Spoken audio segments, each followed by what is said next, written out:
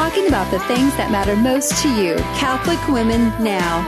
Well, good morning, everybody, and welcome to Catholic Women Now. I'm Julie Nelson. Good morning. I'm Chris Magruder. Yep, she's back in the saddle again, right? I'm here. Yep, it's great. It's great. So, hey, we're delighted that you've chosen to be with us, whether you're listening via radio or via podcast. And you can go to our website, iowacatholicradio.com, and find out all the platforms that the podcast is on. But we have found out that there are many of you who do listen by podcast. So thank you. Thank you for your support, and we appreciate your prayers as well. Yes, and this morning we have Lorraine Bennett back in the hot seat with us, with her husband, Art. Mm-hmm.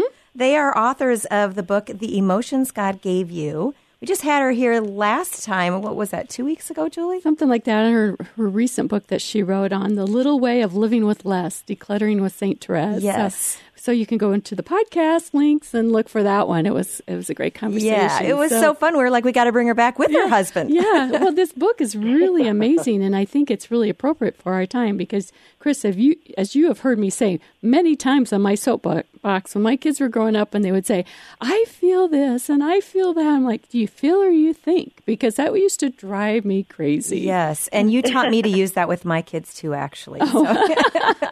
I used it. I still get the eyeball roll, even from my adult children. Yeah. I look at them. Well, and I have to catch myself once in a while, too. Well, I know. It's so part of our culture, and I think this is a good time to talk about emotions because it just kind of subliminally, I think, brings that up in our psyche a little bit. It does. Well, should we start with prayer? Absolutely. Okay. In the name of the Father, and the Son, and the Holy Spirit. Amen. Hail Mary, full of grace, the Lord is with thee. Blessed art thou among women, and blessed is the fruit of thy womb, Jesus. Holy Mary, Mother of God, pray for us sinners now and at the hour of our death. Amen.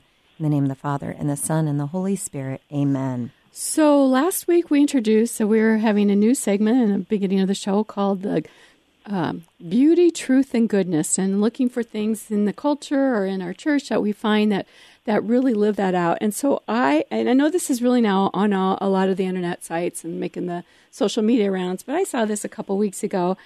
I think this is beautiful. The NBA coach, Joe Mazzulla, he's the coach of the Boston Celtics. So he was doing a press conference over a victory they had over the Miami Heat on November 30th.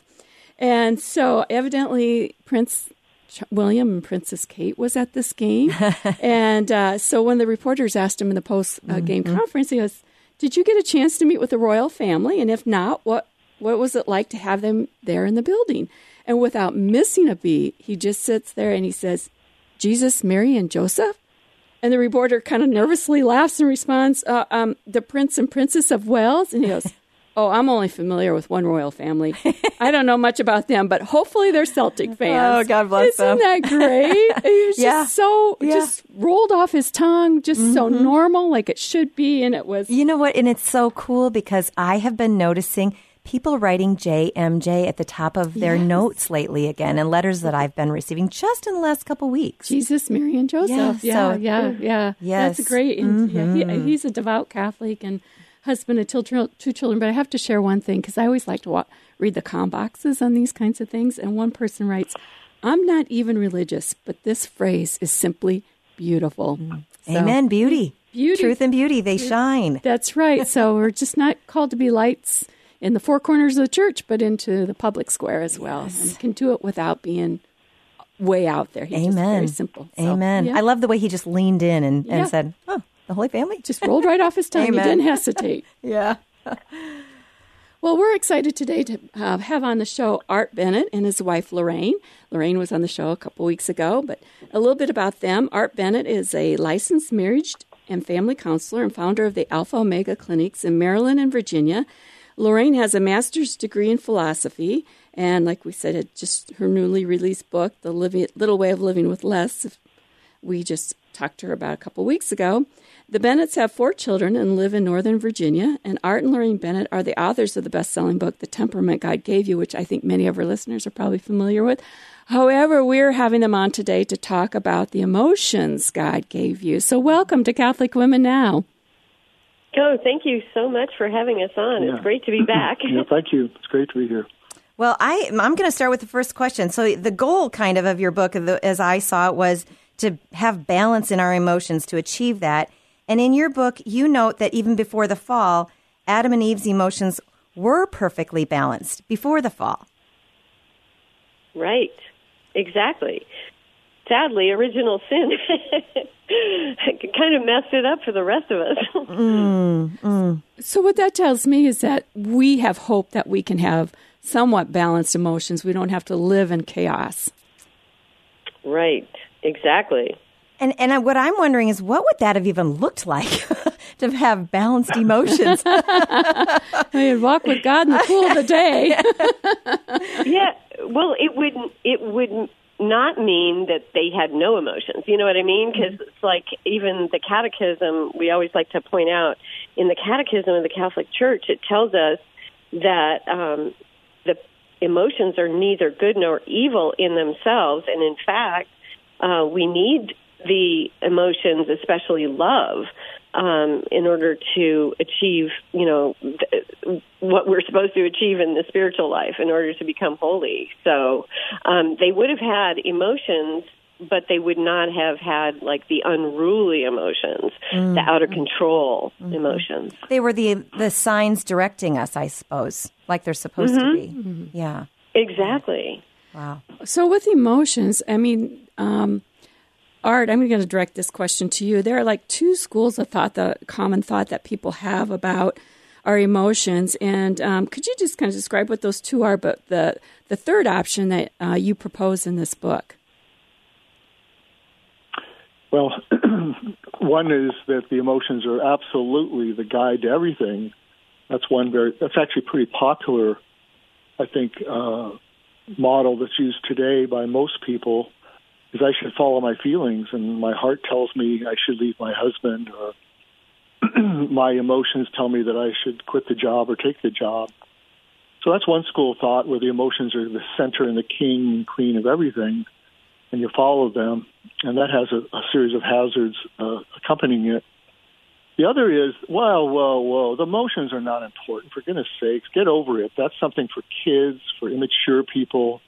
We got to be radically rational and follow the rules of life and things like that. So the two temptations are to, in a nutshell, are to overly prioritize emotions to the expense of our rational and maybe moral side, and the other side is to demonize emotions as if they're totally irrelevant. Both of those lead to, at least on the mental health side, pathologies and a disbalance in life. And I think part of it, like Lorraine said, we wrote the book.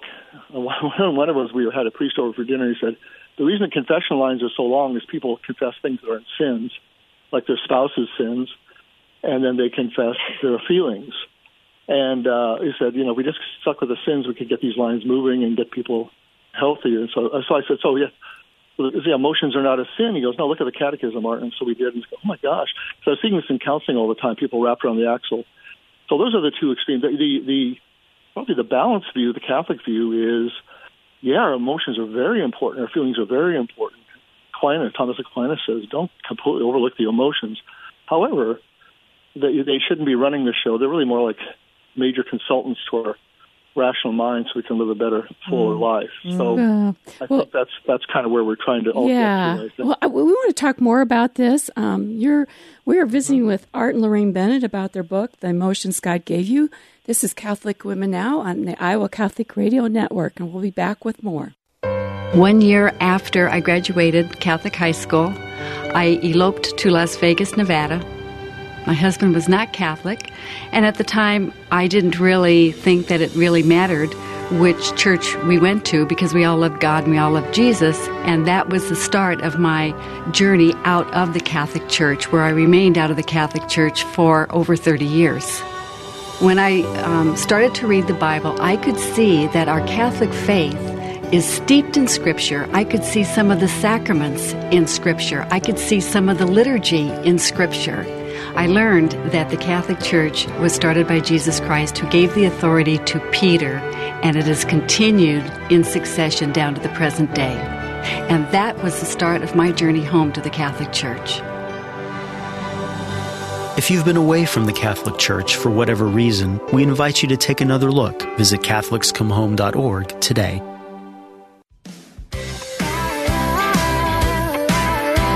Welcome back to Catholic Women Now. I'm Chris Magruder alongside Julie Nelson, and we are talking to our friends Art and Lorraine Bennett, authors of the book, The Emotions God Gave You. And as we went out, it was like, wow, these guys are impressive. So I'm going to jump right into the idea of, how can we be happier? I liked your chapters. At the end of each chapter, you end with questions to consider. And one of the questions I came across talked about people who were happier because they were grateful, forgiving, and generous. And so the question to us is, what virtues contribute to my overall mood with all that? How can I be that happier person, the more grateful, forgiving, generous person? Yeah, well, if I can jump in, the thing that's fascinating about happiness is that we tend to think that our life circumstances are what really make us happy. And so if I have a bigger house, or if I win the lottery, or, if I'm always healthy, I have no illnesses, then I'll be happy. But in fact, when they studied this, researchers have found out that happiness is that life circumstances only contribute to 10% of our total happiness. And if you're looking at this total happiness quotient, as they call it, 50% is actually due to our disposition or our temperament, and 40% is due to thoughts, beliefs, and actions. And part of that is, so that's within our power.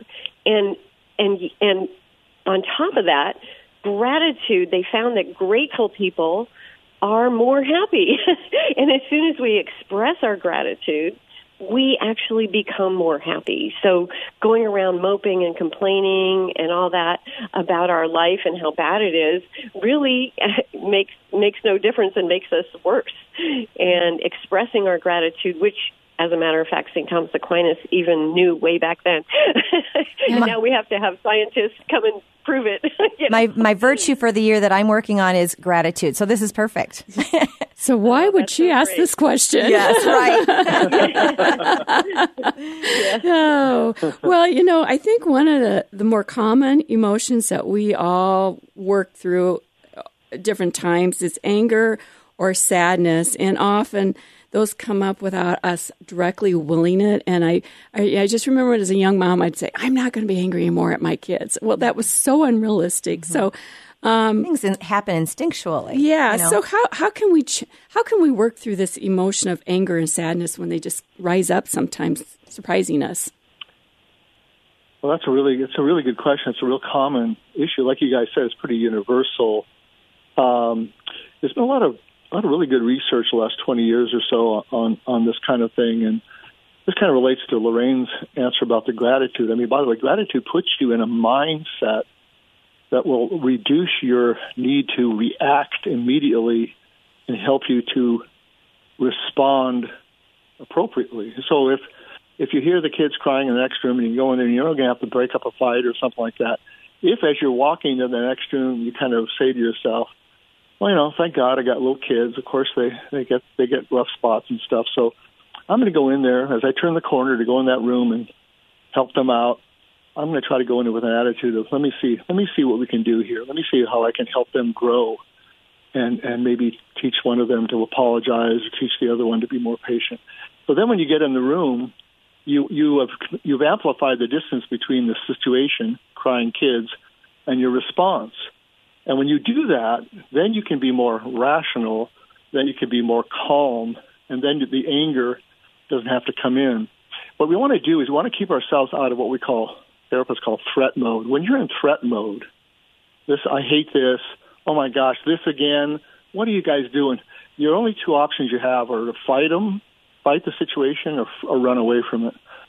And love is neither fight or flight, it's leaning in, helping. So a lot of times what helps a lot is to try to create some distance. Lorraine and I call it amplifying the space between the situation and the response. And then it's possible to curtail the immediate anger or the kind of feeling of threat into one more of gratitude and opportunity. Yeah, you know what? Does that make sense? Yeah, I love that. And I think you cited St. Francis de Sales and how you suggest that practicing meekness and kindness and benevolence in advance of those times when you might get angry also will kind of subdue some of that, too. I really appreciated that thought. I was thinking today's his feast day, so we should just ask him for help, like, right now. That's exactly right. Right. Yeah, Well, he was great. He was great at creating that space between disliking. He was a big fan of hating sin. He was not a big fan of hating yourself because you sin.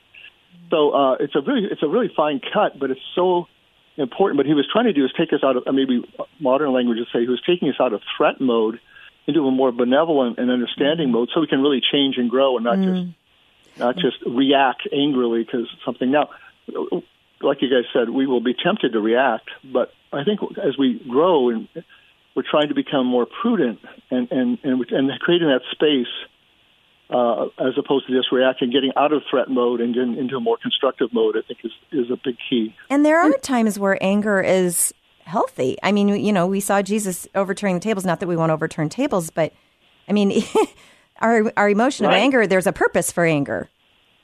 Right. Yeah. I mean, probably in the ideal world, anger should motivate us to, to fight for justice and fight for peace. Yeah. But so often, though, I think we kind of just give in to our anger, and that's where we get into trouble. Are we? Usually, the therapists, when they hear anger, they actually really think, it kind of gets back to your original question, there's underneath the anger is usually sadness. There's something sad here that's hard to talk about. So rather than talk about the sadness, it could be my kids are being disobedient again, or how do I get myself in a situation where I have to handle these fights? Where's my husband? Where's my wife? There's the sadness underneath. You get the sadness underneath, then you usually can. Then you're pay dirt, and then you can get some progress and growth. So sometimes, not always, sometimes anger is righteous, and I got to put my foot down here. This is just not right. But many times it's just because I don't want to get into the sadness. I don't have time, or I don't feel the trust is high enough. So I just bark out orders, or I just intrude. So sadness and joy are very deep emotions that you do want to share with people as much as you can and identify in ourselves. Yeah, anger is kind of like the top to drill down to those emotions, I think. And also, it's a little bit, it's about know thyself, like self-reflection and that knowledge, and then taking that knowledge and using it towards, the choice that you're going to make. So the emotions and then our knowledge and our choices kind of all work together. Mm-hmm. Well, we're having a great conversation with Art and Lorraine Bennett. They're the authors of The Emotions God Gave You. This is Catholic Women Now on Iowa Catholic Radio Network, and we'll be back with more. This is Dale Ahlquist with a Chesterton Minute. Have you ever heard someone say, since every religion claims to be true, well, then none of them are true? Even though this is not a very intelligent comment, it does not prevent people from saying it. G.K. Chesterton says probably one of the creeds is right and the others are wrong. Logically, most of the views must be wrong, but there's nothing logical to the idea that all must be wrong. Think about betting on a horse. Many people bet on the wrong horse, but some bet on the right horse. And sometimes even the favorite has been known to come in first. But that's the point. Something comes in first. The fact that there are many beliefs does not destroy the fact that there is one well-founded belief. So don't say that the variety of beliefs prevents you from accepting any beliefs. It's not logical, and it's not a very good way to bet either. Want more than a minute? Chesterton.org. Welcome back to Catholic Women Now here on Iowa Catholic Radio Network. We are speaking with Art and Lorraine Bennett. They are the authors of The Emotions God Gave You, and we've had a great conversation with them about emotions, and I'm hoping that all of you are finding some good things here for your own life. But I want to touch on a little bit, Art, with you about how our past emotional wounds affect our present day emotional balance. And I know you gave a great case study in the book, too, that was real life I could identify with. Thank you. That's a great question. Our past traumas, our past emotional wounds, some people call them sore spots, are very important when we're trying to grow. I think what happens, particularly if these things were in our youth, became part of our identity, maybe that I'm not a good person, or I'm not really apt, or I'm not really gifted, or I'm I'm too loud or too difficult. And what happens is we can retain those images of ourselves and have a very hard time letting go to them. So the example in the book is, she never got any credit at home. She never got much reward from mom. And then her husband comes home and goes, "Hey, where's dinner? I'm looking for dinner." And she just feels like, here it is again. I'm being jumped on. I'm being shown to be inadequate, and she gets all upset. So that's an old wound that got triggered by her husband's perhaps a little bit insensitive comment. Which she probably didn't realize at the time, did she? Until she started to take some time to kind of delve into that. And she was a young mom at home all day with kids, and the kids were acting up, and wanted that a good adult conversation and that kind of thing, not just to be told get the food on the table, babe, that kind of thing. But I think it's a combination thing, maybe an elegant entry by him, but also there's a past wound.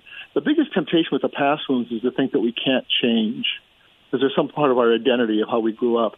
That's the major intervention, I think, and this is where grace helps and so the church helps, is that with Christ we can change. So I think the main thing is to hold on to, I can overcome these past wounds. It might not happen right away. It might not be easy. That's the major thing. The difference is when people give up the ability to change, then depression usually comes and anxiety comes pretty hard. So the first thing is that there is hope for change, and you can talk to someone in spiritual direction. Sometimes if it's really depression, you want to maybe see a therapist. But it's just to get the tools to overcome that tendency that you cannot change and to see that, in fact, you can. That's the major thing that can happen here, that we don't have to be plagued by our past, but sometimes we have to work hard to overcome it. Yeah. That takes me back then to the idea of gratitude and recognizing some of those thoughts and replacing them. You talk about that, and you also talk about throwing yourself into the arms of our Blessed Mother and seeking to live the mind of Christ, reflecting on Scripture. A lot of powerful things that you suggest to overcome some of that stuff, at least as first attempts. And all those suggestions are thanks for bringing that up. All those suggestions are the opposite of being in threat mode. You're back on your heels, feeling threatened. These are all leaning forward, going, okay, what can I do here? How can I make this situation go a little bit better? And that's hope, and that's what turns things around and helps us overcome our past wounds. Yeah. That's very beautiful. Well, you wrote this book on temperaments, and I know that's a big topic, but can you give us a little idea how temperaments can kind of affect our moods and emotions? Because, Lorraine, you gave that statistic earlier in the first segment about temperaments affecting us. Yeah, fully 50% of our emotional kind of our well-being or our tendency towards certain types of moods. Like some people are just naturally optimistic and they just are always looking on the bright side. And this is a temperament issue. And same thing with some people are just kind of naturally pessimistic. Doesn't mean they're depressed or they will become depressed or anything like that. They just kind of tend a little bit to the pessimistic view. And so this is all temperament. And the thing that's interesting is that also, like the saints, we can all become saints no matter what our temperament is. So one of the great examples is St. Jerome, who he apparently had quite an anger problem. We were talking about anger earlier. And he struggled with that, I think, his whole life. And, sometimes we do struggle with aspects of our temperament. And our goal is to grow, as Art said. We are not trying to change our temperament, but we are trying to grow in virtue. So our goal is to become more Christ-like and to grow in holiness and to become more loving and caring and compassionate. So we want to kind of try to overcome that tendency perhaps to fly off the handle. Let's say if we have that that hot button kind of response like St. Jerome had, and we'll grow in the virtue of compassion and patience and empathy. So I hear you saying an emotionally balanced person is somebody who's working or at least was working or striving toward virtue. Right, exactly. Yep. Mm-hmm. Yeah. The positive thing to look for. Yeah, and we've mentioned several times on this show how virtue, so many people want to white knuckle things. Yeah. And you kind of talked a little bit about that in the first segment about how we view emotions and they white knuckle it. But virtue is that yes. It's kind of like that opening up, letting those unclenched hands relax a little bit and look to the hope. Instead of the big no, what's the yes? Yes, what's the yes? And it's a higher love. It's a higher love and choosing that. Right.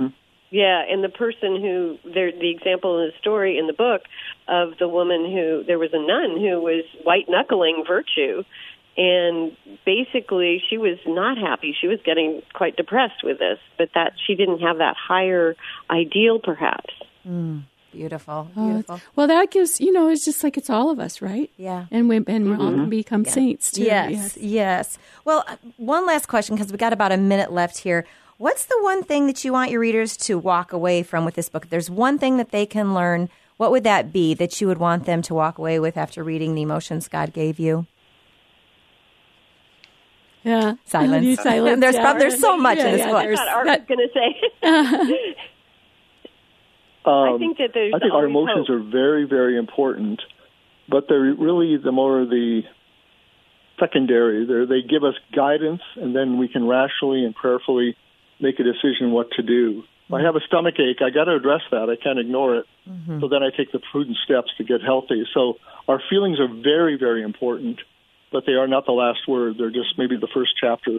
The guide. The guide. Opening our heart to something God wants to do in us. Yes. And Lorraine, did I hear you say it gives us hope?